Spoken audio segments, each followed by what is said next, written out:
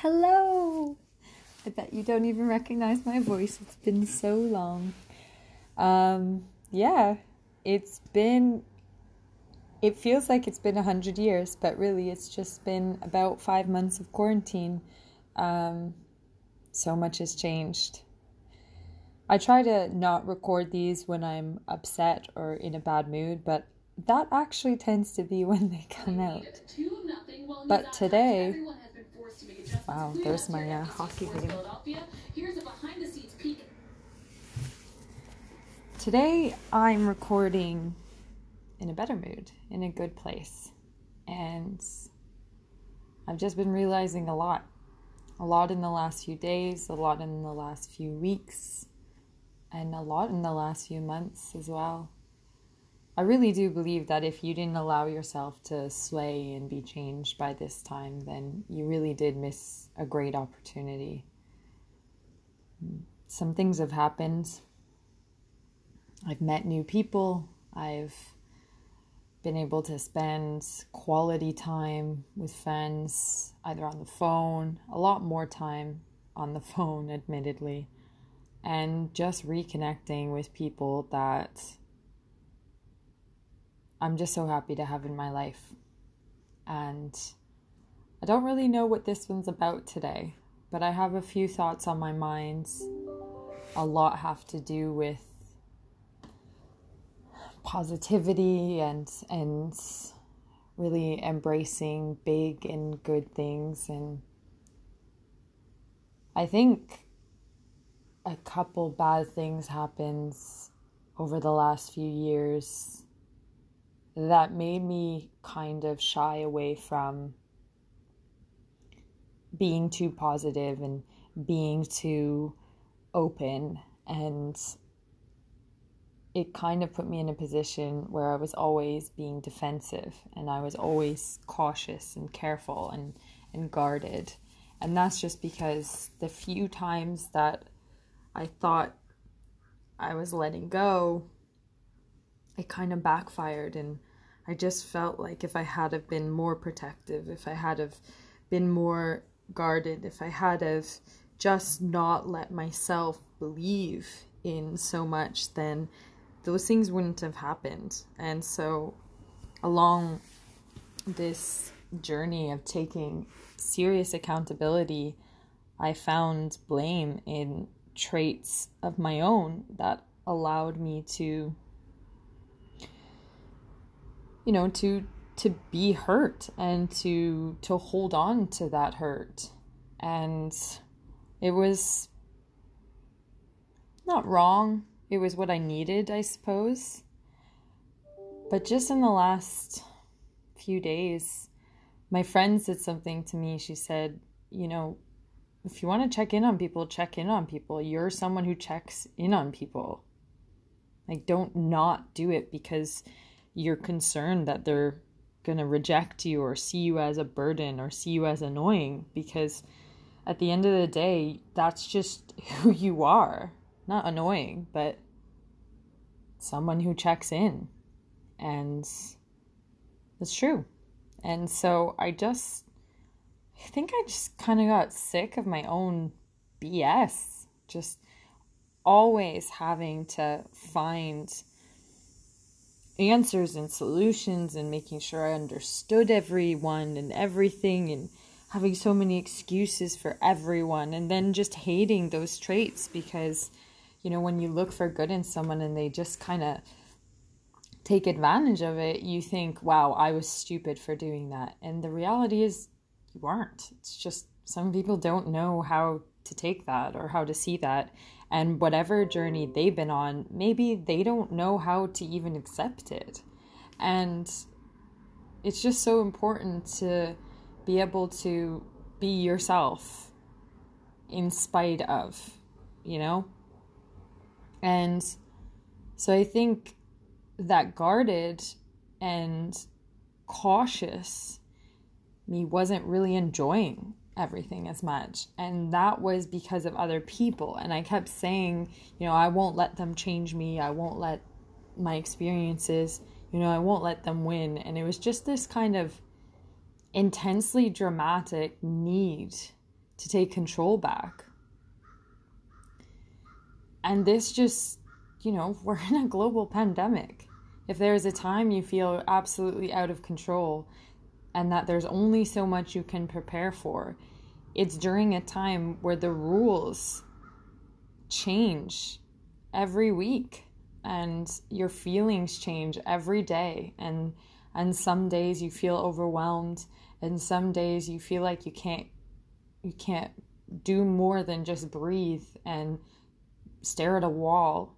And then some days you get to see a friend and get to go for a walk, and you need to give yourself permission to love those little things and to make them bigger. And it just made me realize how much I've always been that person. I mean, I'm a writer. I'm obsessed with fantasy. I'm truly dramatic at the core of what drama means, not, gossipy and that kind of drama, but in the sense of theatrical and fantastical. And I do believe in big things. I do believe in people, and I do believe in love and people supporting each other and being there for each other, and overwhelming sensations of just absolute abandon. And I was hurt once, and someone took those great things about me and twisted them and molded them into something that, made it ugly. And I let it happen, and then I apologized for it, and, being called intense and just larger than life with things.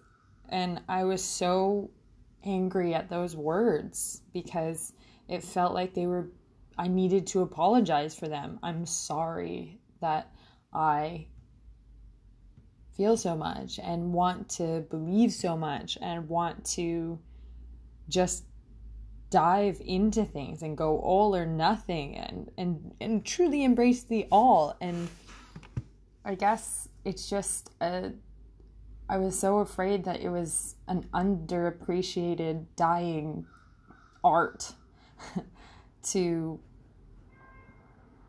just want to not be hurt anymore. We all kind of bond in this pain, and we all have baggage, and we all have reasons for what we do. And somewhere along the lines, it felt like that was what united us. And so if you rebel against it and say, yeah, I've been hurt, I know pain, and it's why I don't want to cause it to someone else, but I'm not letting it hold me down, I'm not letting it be a part of my conversations, I'm not letting it be on my mind every day, I started to realize that there were people that I had tethered myself to because I felt like I needed to be there for them. I mean, there's been a guilt through my life of having an incredible family and support system, and then, that led to being able, that support and that kind of backing led to me being able to take advantage of a high education, of working really hard and having that kind of love. It just kind of, it puts you in a position where you have a safety net. And as I met more people that didn't have those things, I just felt so guilty that I hadn't worked for so much of it. And that guilt translated into needing to pay it forward, to sort of needing to fill the gaps for people who didn't grow up with that, and maybe who had friends abandon them. So I needed to be that friend that didn't abandon them. Maybe they had relationships that their partner abandoned them, and so I needed to not do that. And of course, it stems from some sort of underlying fear of being abandoned myself and feeling like that someone did abandon me. And that's totally understandable and totally big and totally justifiable. But I no longer want to be responsible for people who refuse to accept that they're worth something and who can't get out of that dreariness. I want to be there and I want to help. I can't do it at the expense of my own self-worth anymore, that I'll lay it down just so that you don't feel bad anymore. And I did that so much growing up because I would lose friends over it. I would lose people. And, oh, do you think you're better? Do you think you're this? And I never did. I never really did. It's made me a grateful person. It's made me really truly appreciate all the sacrifices my family, my parents have made, how close we are, and all of my friends that I'm able to hold on to and just have just such incredible relationships with people. And yeah, I've had my own share of heartbreak and attacks and pains and trauma and baggage, but I'm tired. Really am. I'm tired of it being a part of me because I hold on to it. And I think when I noticed that these sort of tethers were being held by myself, I think it becomes a lot easier to let go. I'm not talking about everybody's problems. I'm not talking about everybody's issues. Some people have some seriously, deeply ingrained problems, but I don't want to let mine hold me down anymore. And I really, really want to stop apologizing for looking for something bigger and better, and for wanting to be that. The language that you use to speak with yourself is just so important. And why did I go through all of the effort of learning so many words if I stuck with only the negative ones? It's just kind of limited intelligence. So I don't want to do that.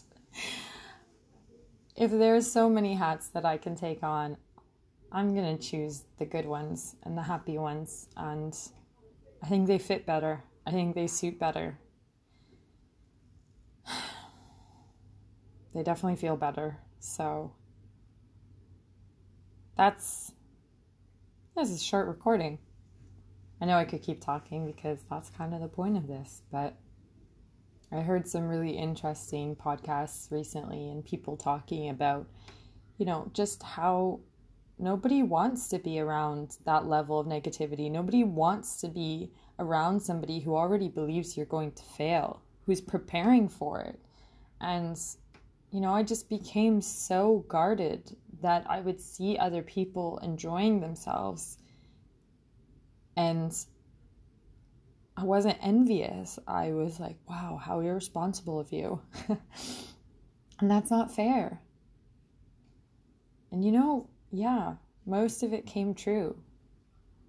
But the preparation for what happens after has nothing to do with being prepared beforehand. That what allows you to recover from it is the work you've done on yourself and believing in yourself and knowing that you survived it once, you'll survive it again. And it just means if it has to happen, it will. I don't know. That's my thought of the day. I hope everyone's doing amazingly. And as always, I love you. Dream big, think big, and please don't apologize at all for being your magnificent self. Bye-bye.